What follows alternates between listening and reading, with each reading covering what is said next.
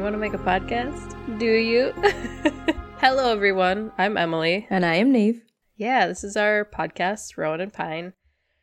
All about the supernatural and the spooky things. And this is I think this is our first episode for our special spooky season, right? Yeah, it's our 8th episode overall, but it will be our first episode for spooky season. Yes.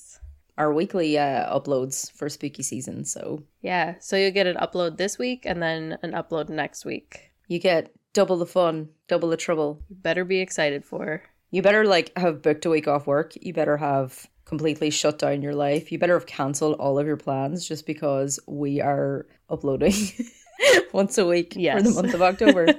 Just lock yourself in your house. It'll be awesome. Eat some snacks, drink some tea, have some candy that might have razor blades in it. Real Halloween stuff, you know? Razor blades, perfect. So tasty. And definitely true. Just like people giving away drugs, because that's always true. I love the memes that are like, why would somebody give away drugs that they paid good money for? I was going to say, especially if you're living somewhere where they're not all completely legal, like the stuff you have to go through to get them. Well, even if you live somewhere where like marijuana is legal, to go to the store and buy it usually costs more than a dealer. At least that's what I've heard. Like I've never done it, but I would assume so. See, that whole concept of being able to go to a dispensary and stuff there like that is so funny to me, because I've always been of the opinion of like, I am not a target for people selling drugs and I wouldn't know where to go about them. Because I'm always like, how do people meet drug dealers? I wouldn't either. I wouldn't have a clue. Right. Where did you find your drug dealer? Yeah, that's exactly how I am. I'm like, how do you know these people? Like, where do you do you Google it? Like, do you look on Yelp? Just say no to drugs. I'm never asked. They don't look at me and assume I like drugs. I don't seem like the kind of person. Although from my work in small practice criminal law, Snapchat is where a lot of it's happening. And just so you guys know, just because somebody's not screenshotting stuff on Snapchat does not mean that it can't be found and used against you in a court of law. Yeah, I know all about these things. Yeah, the most hilarious thing is when you see like this whole conversation where somebody's trying to organize a drug pickup and it's like interspersed with some girl with like real titty selfies. And I'm just like, you're just putting in the work here. Are you getting a discount? Like, what's going on? Just send him a selfie of you in a push-up bra. Now you're asking, is he holding? Like, that's amazing. And also, you can't even deny that it's you then, because there's like a photo of you in the middle of the chat doing duck face. Yeah, for sure. Not good criminal work to put your face in there. Criminals are stupid. They're really stupid. Yeah, a lot of them are. I mean, some of them are really good and scary, but some of them are, the milder criminals are just kind of like, they don't fully think things through. Yeah, some of them you almost feel bad for them. Yeah. We actually had like a case where there was an organized fight at a petrol station at 3 a.m. and they filmed it, and also part of... Oh my God. Part of the evidence against them was that they had been texting each other about it on WhatsApp. It's like, do you think this is never going to come out? Like, what do you think happens to these messages? They're still on your phone. Right. They will find you. That's what like so many, I guess like a lot of stuff in Chicago is really, even like not in Chicago, people will record their crimes. Yeah. They're like, oh yeah, I just shot this person. It's like, why are you doing this? Why are you making it easier to put you in jail? It's so crazy. So today, I am talking about the Bennington Triangle. Have you ever heard about the Bennington Triangle? No, the only Bennington I know is Chester from Linkin Park. May he rest in peace. Yes. Not the same thing. Nothing to do with him, I'm guessing. No, not even slightly. Is Bennington a place? It is. Well, okay. So, the Bennington Triangle is a name that refers to an area of southwestern Vermont in which a fairly large number of people have disappeared. Not only have there been strange disappearances, but there are also many Bigfoot sightings, UFO sightings, and Native American legends that the mountain in the middle of the triangle, the Glastonbury Mountain, is cursed. Oh, I like this already. Well, I was going to say, what do you think about that? Hands rubbing together. It's pretty cool. So it's like a landlocked Bermuda Triangle kind of thing. Yeah, it's in the middle of the woods. So, Glastonbury, Vermont, which the mountain was named for, is now a ghost town. The town was charted in 1761 by a man named Benning Wentworth. He was a pretty big asshole, trying to create a bunch of towns in then unestablished Vermont. He was trying to compete with New York State. So this guy had like no clue what he was doing. He just like took out a map and was like drawing lines on it, like here's a town and here's a town. And he wasn't factoring in the terrain. Like it's very mountainous and, you know, it's not very easy to just like map out a town because then you've got like a mountain cutting through it and stuff like that. Yeah, because Vermont is like Canada light. That's what I just think of it. It's like Canada light? It's like a little mini Canada. Yeah, it's Diet Canada. It's not the strong Canada. It's not full fat Canada. It's Diet Canada. Diet Canada. So they've got a little bit of the liberal politics. Yeah. They have Bernie Sanders, who's like spiritually Canadian. And then they have all those beautiful like scenery and stuff. Yeah. It's little Canada. Yeah. And Canada is America's hat. Very large hat. That's geography with Neve. American geography with your local Irish. That's about as much as I know. So, because of all the trees, the town of Glastonbury embraced the lumber and coal industry. It became more populated, with South Glastonbury becoming the heart of the town, with the headquarters of most of the charcoal operations located there. The town really quickly grew. They built homes as well as schoolhouses and even a railroad to export and import the... Well, I guess it would be more like exporting like the lumber down the mountain to people who need lumber.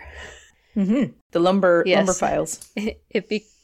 Lumbersexuals. Lumbersexuals. Oh no. We don't judge. They eventually logged the town to death because you can only cut down so many trees before there are no trees left. So they tried to make money by turning it into a tourist destination. They built a hotel and a casino and had a successful first season in the summer of 1897. Because of the extensive logging, the lack of trees caused enormous flooding from the mountain. The floods essentially washed away the town, making Glastonbury a ghost town. Freaking love ghost towns. Spooky ghosts. There's no money. We're poor. Their economy has collapsed. We cut down too many trees. Their birth rates were declining. The strangeness of the Bennington Triangle was first reported in 1867. There was an alleged wild man who would come down from the mountain, open his coat, and expose himself to women. No. Sometimes brandishing a revolver to intimidate, and then he would flee back up into the mountain, into the forest. Okay, lad. Like, it's not bad enough that you're traumatizing them with your Mickey there. You're bringing a gun as well. Right. Is that not bad enough? We only need one revolver here. Jesus Christ. Was it trying to distract? Yeah, don't bring your other gun, please. Was it a little snub-nosed one, so it made the other one look bigger? The way you worded that, it's like he came down specifically just to do this. Like, he wasn't running any other errands. He didn't have to, like, get bread or anything. The reports seem like that's kind of what he was doing. It was people... kind of like the town would talk about this guy and they would say that like they assumed he lived in a cave. He was always very disheveled. He didn't look very clean cut or anything like that. And he would just like come down out of the forest, you know, blast his penis to everybody and then just like flee back into the forest. It's like, what are you doing? And it was dirty and unwashed. God, that makes it even worse. It smelled. Maybe he lined up his like bath day with, you know, when he was going to be going down, like making sure he was all squeaky clean. Oh my goodness. That would be very kind of him, but judging by the fact that he likes exposing himself to women and also putting a revolver in their faces or whatever he did, it kind of seems like he doesn't really care if he showers. What a dick. No pun intended. No, actually, no pun intended. And this is when murders start happening. On April 4th, 1982, a mill worker named Henry McDowell had a fit of rage and murdered John Crowley by striking him over the head with a piece of wood. He fled the scene but was later apprehended. Henry was not acting right and claiming to hear voices in his head. Because of this, he was sentenced to the Vermont State Asylum in Waterbury, where he later escaped and was never seen or heard from again. Oh, Jesus. That's bad times if you're losing a patient and then they're just never seen or heard from again. Yeah, especially if they're bashing people over the head with like Jesus a piece of Christ, wood. And hearing voices, it's like, yeah, let's just bring this guy to the asylum. Probably not give him any like adequate care, and then like I don't know, maybe became one of those melon heads or something. I was thinking that too. I saw this and I was like, he's probably a melonhead. He's like to their this day. king, the only big one among them all. Also, I wrote that it was in 1982. It was actually, I think, in 1892. It was not in the 1980s. So, sorry about that. On the opening day of hunting in 1897, this is 1897, not 1997 or 1987. I hope people aren't hunting in 1997. They are still hunting. Actually, they probably are. Oh, that makes me sad.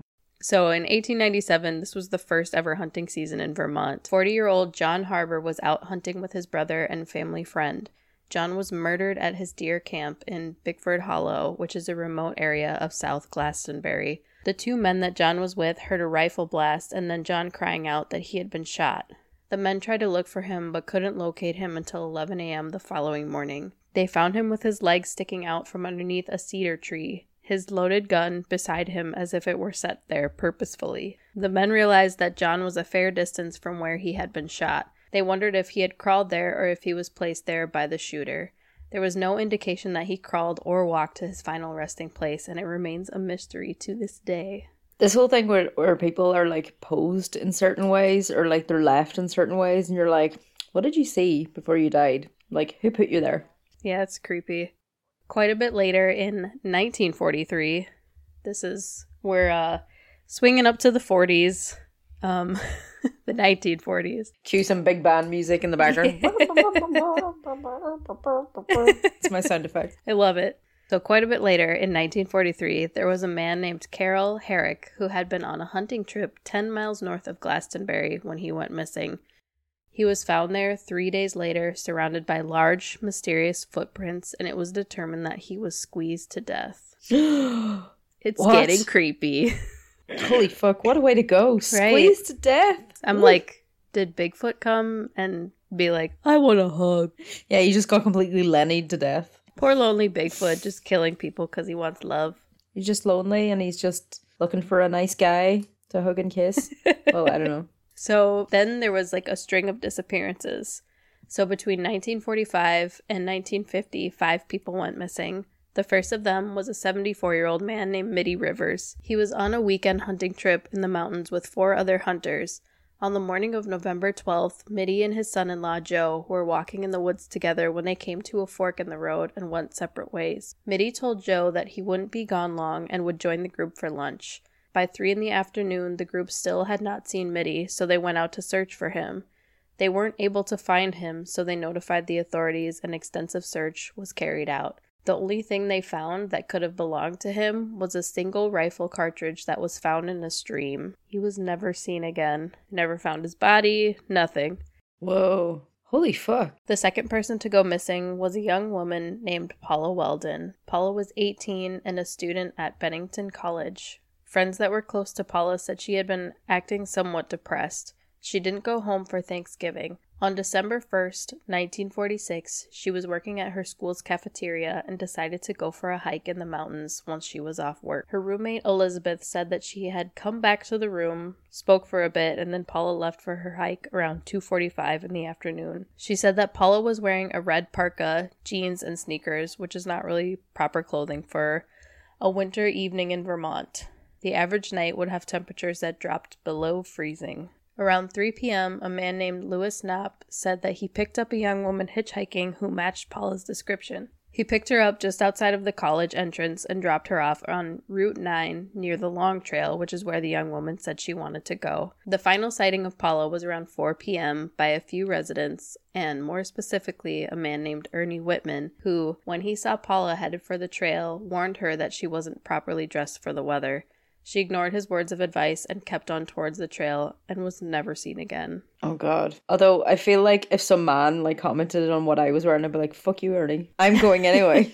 This was in the 40s. I don't know if women still felt that way, but like maybe. So, yeah, I'm sure he had the best of intentions, but yeah, a lot of incels and neckbeards would say that we've become quite disorderly and bitchy. Yeah. It's crazy that she wasn't seen, like, even though she was wearing, like, a red parka. Because you think, like, something like that should be pretty easily spotted in the woods, right? Right. You would think that that color would stand out in the woods. But Paula's roommate, Elizabeth, was worried when Paula didn't show up that night, but felt that she could be in the library studying, so she didn't notify anyone working at the college until the next day. Paula's parents came to town to work with authorities and students to carry out search parties, and no traces of Paula were ever found.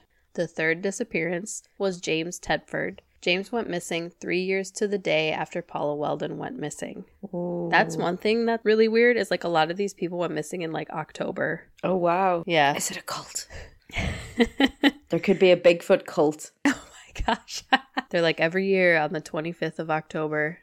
So we go and see Bigfoot, and then we kidnap a person. So James was a veteran who was on a bus ride on his way back to Bennington Soldier Home after visiting family when he was last seen. Other passengers on the bus recalled seeing him at the last stop before Bennington. His belongings were still on the bus in the luggage rack, and the open bus schedule still on his seat.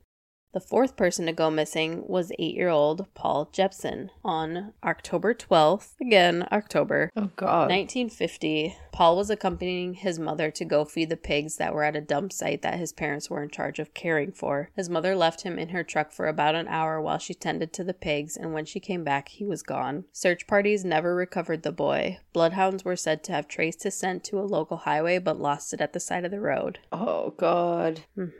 The fifth and final person in the streak of disappearances was 53-year-old Frida Langer. Just 16 days after Paul Jepson disappeared, Frida Langer went missing.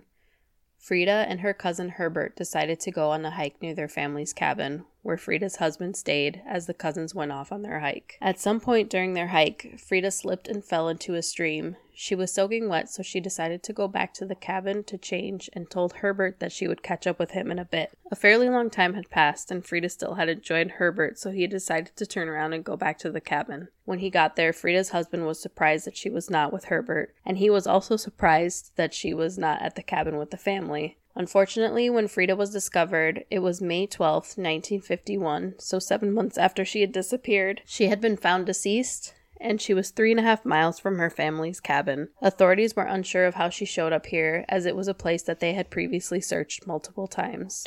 Due to the state of her remains, they were unable to determine a cause of death. Oh, my God. Yeah, it's pretty wild. Some reports said that her body was, pretty, mangled, and... which I think, that could be just animals in the woods or something like that. I don't know. Yeah, that with the decomposition and all of that. But it's crazy that so apart from her and the first guy, they're the only ones that remains were found. Is that right? She was the only one whose remains were found. Oh, yeah, because no, I'm thinking of the guy that was posed under the tree, or his Yeah. So he wasn't exactly a disappearance. It was just the next morning he was found. But that's so crazy. Right. And 3.5 miles away. Right. And these 5 people who went missing, they went missing between 1945 and 1950. So it was a really short period of time where multiple people went missing and were never seen again. Yeah. So if there's a culprit, it's possibly the same culprit. There were some people were speculating that it might have been a serial killer in that area. Mm-hmm. But they never caught anybody. They never found any evidence to indicate that. So it was kind of it's just a theory. It's not really anything that has... It's also a big range of people. You've got the little boy and men and women and all of that. So it's not... Yeah, the oldest was 74 and then the youngest was 9. Yeah. And because, yeah, with serial killers, they usually kind of have a type. Yeah. But this is just, these people were all very random. The only thing that they had, 2 of them had in common was the little boy, Paul, and then she was 18, Paul and Paula, their names are close, but they both were wearing red jackets. Oh, there's something really sad about that, them both wearing red jackets, little boy, because it's just making me think of that kid from It in the yellow jacket. We all float down here. Yeah. There are also reports in October 1981 of a trio of hunters who went out to hunt in the forest and they were never seen again. So there are also disappearances, but they weren't in that short stretch of from 1940 to 1940 or 1945 to 1950. So what happened? What's going on in the Bennington Triangle? This is my favorite part. The other part is a little more true crimey, but this stuff is more Rowan and Piney. Yeah.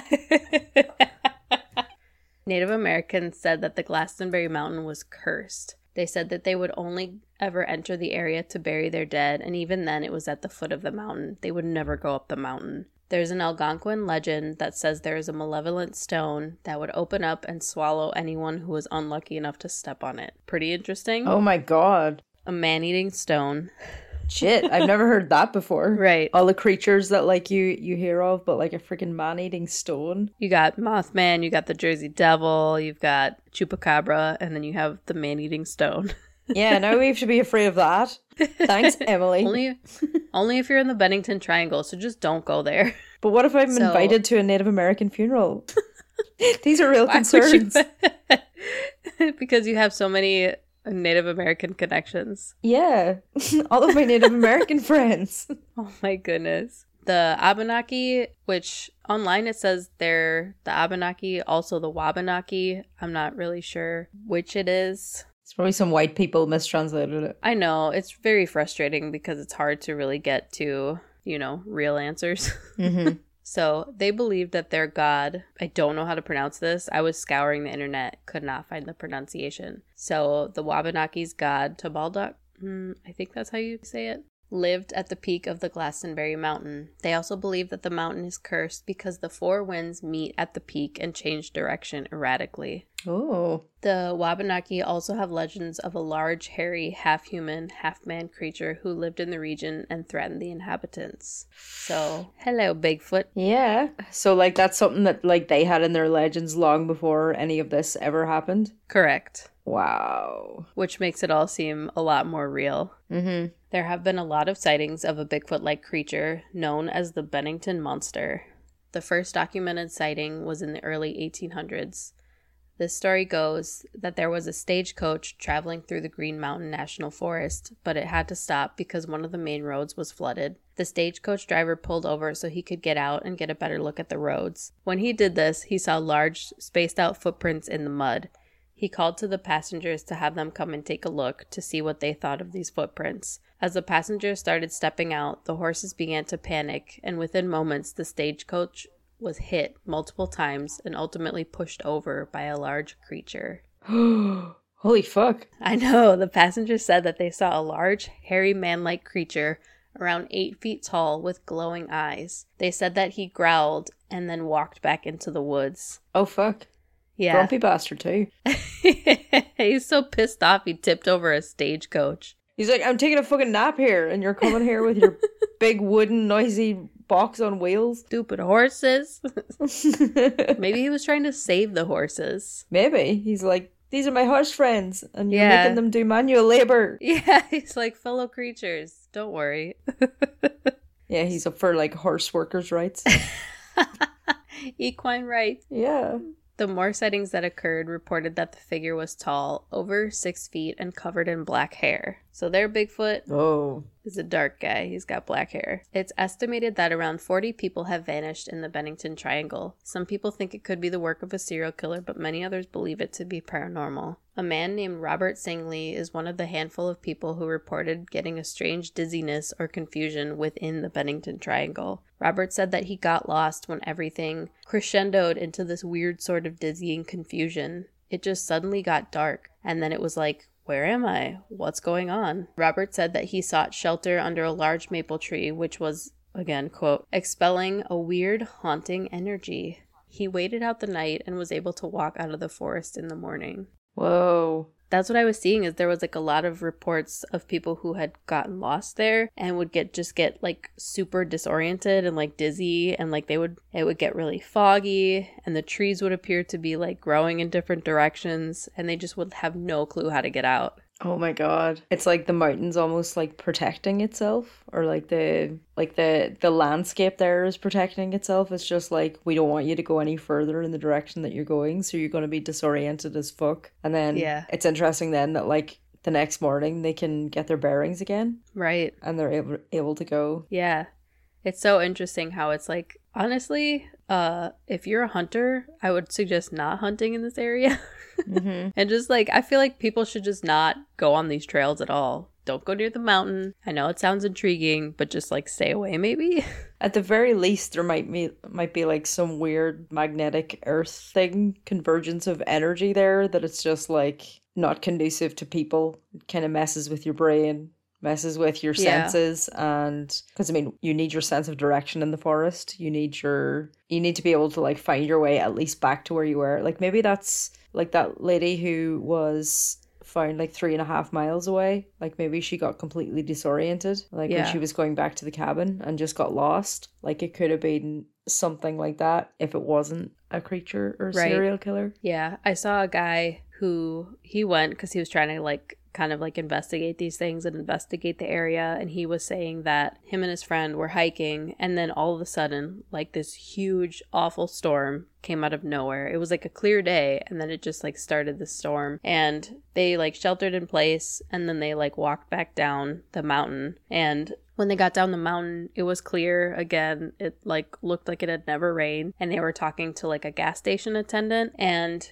they were like, oh yeah, there was no storm down here. And they were like, what? Are you kidding? Like there was like a wicked storm up there. Holy fuck. Yeah, which is like, you know, it could be supernatural or paranormal, but it could also just be that like the weather up there is so unpredictable and awful that it can easily just like throw you off. Like maybe like there's probably some element of scientific truth to the whole thing where like all the winds meet and change directions or something like that. It could be like whatever strange like physical shape of like the mountain and like the way the land is that actually does like fuck with the air pressure, because you get like storms when the air pressure changes, and like that's when the clouds come in and all of that. Yeah, because if you have winds change in direction, that usually causes, I think that's when tornadoes form, is like you have like two storm fronts that like hit, and then they cause the spinning and like the cyclone. It's so crazy that there's like the tornado corridor in America. So like that's the place where all the tornadoes happen at once, because obviously whatever way the land is, the air pressure, it's causing the air pressure to move around so much. And that's why you have so many, it's like the perfect place for tornadoes to form. So at the very least, this triangle is like the perfect like environment for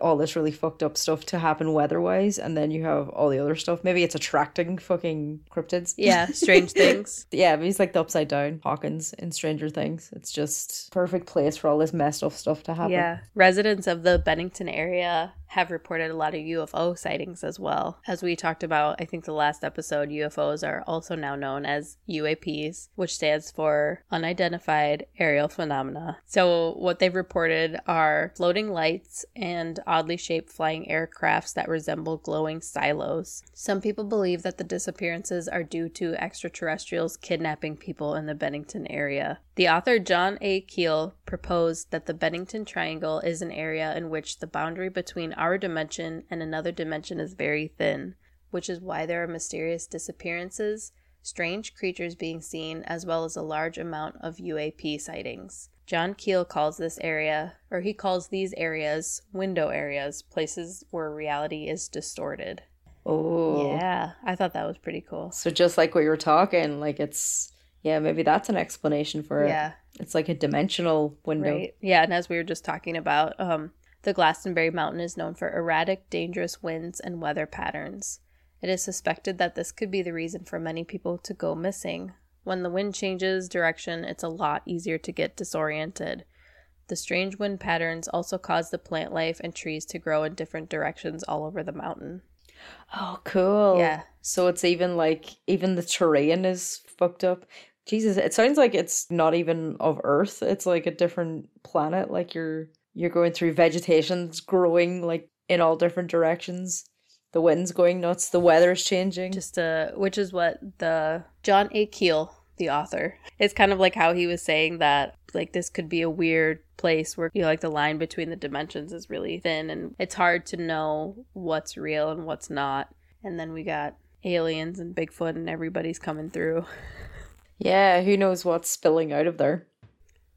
Anywho, so that was the research on the Bennington Triangle. How do you feel about it? I like it. I love that I learned about something I had no concept of. There was a podcast series that came out last October with Misha Collins and Nathan Fillion in it. And it was giving me a lot of I'm wondering, were they heavily inspired by the Bennington Triangle? Oh, hi. It's Neve, the editing demon here. I realised I talked at length about this podcast and never actually said the name of it. So to save you, Google. It's called Bridgewater, and it's from Grim and Mild, and it's really good. And hopefully there'll be a season 2. Yeah, okay, back to the show. It's this whole thing of like people are like going into the woods and they're disappearing, and then there's a lot of cult stuff in that too. It's like an audio drama. There's a Native American tribe who was trying to warn people away, and there's weird markings carved into the rocks and stuff. And then a lot of people keep saying that they're seeing UAPs in the woods. They should actually have a season 2 coming out soon, hopefully, because if it was a whole year ago. Sounds like it would be inspired by this. There also, I guess, was an episode of lore. I think it said called like the two red jackets or something like that. Oh, that actually rings a bell. Yeah, I'm having to catch up on lore because it stopped popping up in my feed, so I stopped listening to it. But yeah, I was like, oh, interesting. There's a few different things where it's popped up in the past. So I think you might have heard of it, but not really heard of it like in depth. Yeah, not knowing like the name of it. This story has everything. It has missing children, UAPs, Native American tribes, maybe some Bigfoot. You're right. Murder, mystery. I always think in places like that where there's like a string of disappearances, it's also a very good place to bring somebody if you want to kill them. Hey honey, let's go camping in this beauty spot that when you go there, your ears start buzzing and you can't remember where you are. It's really cool. And then, yeah, I don't know what happened. It was only on one of the articles that I read. There was this theory that the 18-year-old girl, Paula Weldon, that her dad brought her to the woods and killed her. Oh my God. Because people were saying like he was acting kind of weird about like the search and stuff like that. And he was like saying something about how he was like connected with a bunch of police departments. And people were skeptical and thinking that he purposely brought together a search party and was kind of like, yeah, just like look around a little bit. But like if you don't find anything, it's no big deal. But I couldn't find anything else that like backed this up. It seems like it could have been just something that, like, I don't know, maybe people were kind of like, oh, maybe it was her dad. Could have been, like, local gossip at the time. But there's also, like, right. What we know about, like, grief now is, like, people deal in really weird ways sometimes. Right. Maybe it was like, my daughter's not really missing, so there's no reason to really look for her because, like, she's going to come back. So, like, don't worry about it. You know, complete denial. Yeah. You know? I saw a couple articles talking about how her dad was convinced that she had like a secret boyfriend and like ran off with him. Oh, okay. So like that could have been part of his grief. He could have been just kind of like, there's no way she like died out there alone. She's like off with somebody that she wants to be with. Yeah. It's a much better ending for her from his perspective. Right. Because, yeah, I don't think anybody would want to, like, imagine their child, like, cold and alone in the woods and something bad happening to them. The little boy as well, because you were saying, like, the person before him had disappeared from a bus. So it's like, is that somebody who, like, got off at a stop and just didn't get back on? Or is this people, like, that are being lured out of a bus? Did they see something? Was the little boy lured out of the car? Did he see something? Oh, yeah, James Tedford. He was the man who went missing from the bus. Mm-hmm. And it's kind of like, it's weird because people said they saw him, like, on the bus after the bus made its last stop. So he was, like, there, and then he just, like, wasn't there. Oh, my God. He just, like, disappeared into thin air? Like, he had people who were at the, like, the final bus stop where he was supposed to get off, people who were waiting for him, and they just, like, never saw him get off the bus. Oh, my God. So it's really weird because it's, like, if they saw him on the bus after the last stop, like, people recalled talking to him. And then he's just not there at the final. Like, it's so weird. And all of his stuff was still on the bus? Yeah. Because it's like, if he got off, like, a stop early, yeah, you could get that. Even if he, like, got off to have, like, a smoke or something, and then, like, the bus left without him, that wouldn't explain people seeing him after that. Right. And then, like, the little boy, and they were able to track his scent to the highway, and it's like, did somebody pick him up? Like, that's what you kind of have to insinuate, or, like, you have to assume. There was somebody who was talking about that, and they were like, okay, yeah, sure, we can paint it like it's this big mystery that this boy just, like, disappeared, but also he could have been kidnapped. Mm-hmm.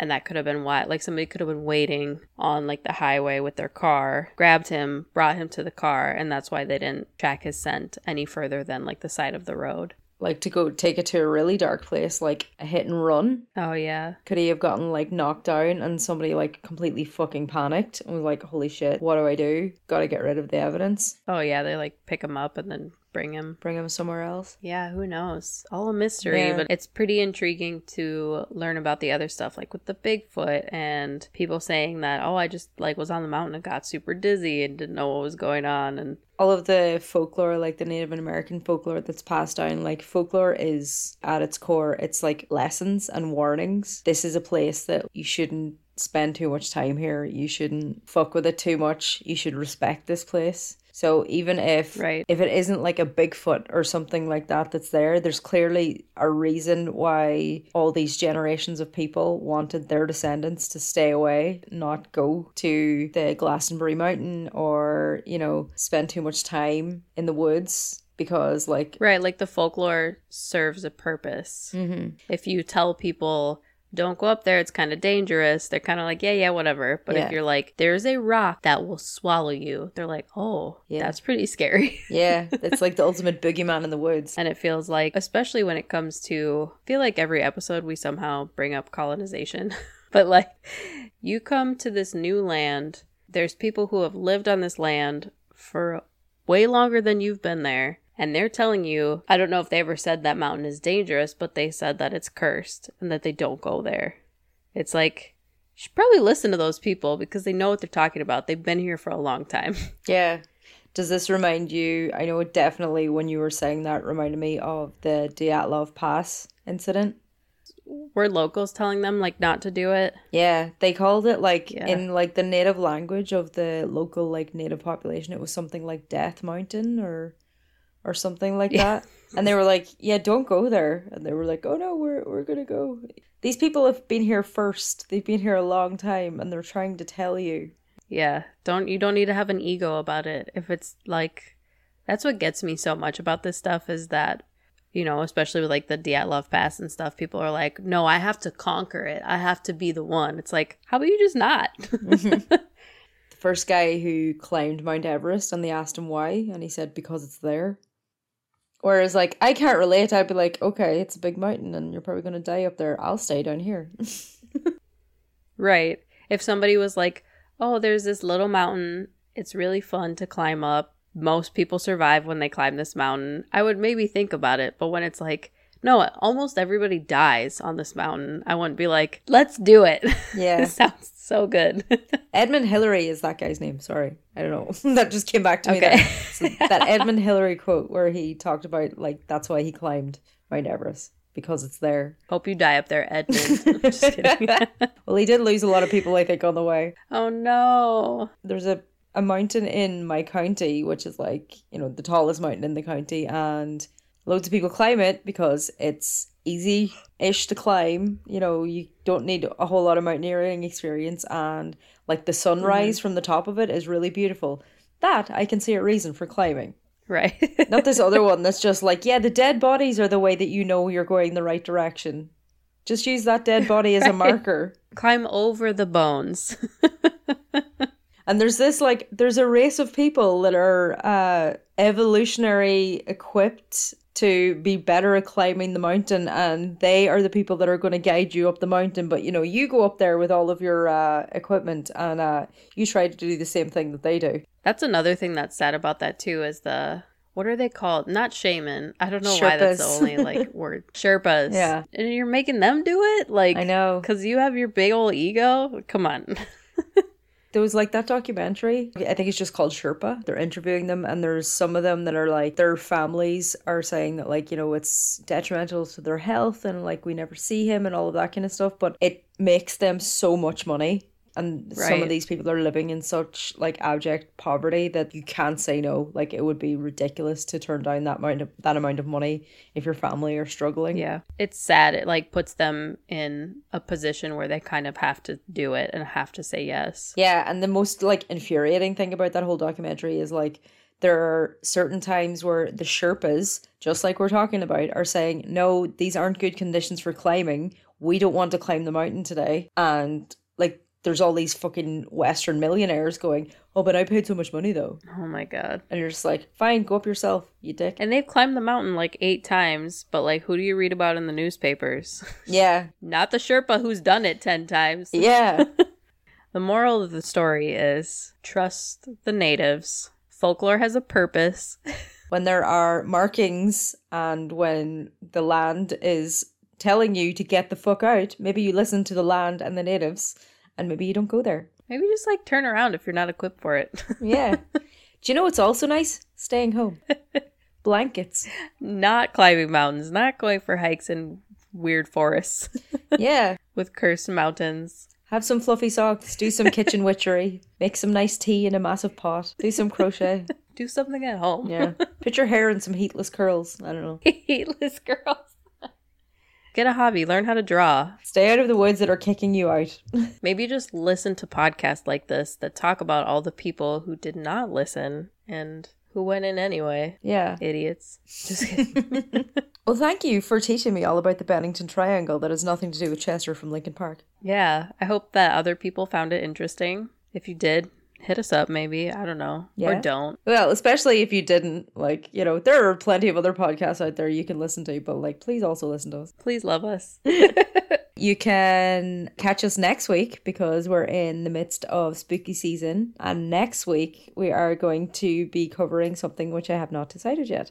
You can catch us on our Instagram if you're ever wondering about our upload schedule. We're at Rowan and Pine on Instagram. We're also on Facebook if you just search Rowan and Pine Podcast on Facebook. And TikTok on Rowan Pine Pod. You can also email us at rowanandpinepod@gmail.com if you have spooky stories that you want to share with us. If you want to correct any of my pronunciation from this episode, because I know I probably messed a couple things up. Yeah, I've definitely messed up pronunciations before. So, yeah. Yeah. We'll always stand corrected. Scream at us over email. Yes. And then spell it out phonetically. Or send us a voice clip. Yeah, that would be great. So I have been Neve. I'm Emily. And fuck yeah, folklore. Fuck yeah, folklore. And this was Rowan and Pine. Thank you for listening. Thank you. Bye. Bye. See you next week.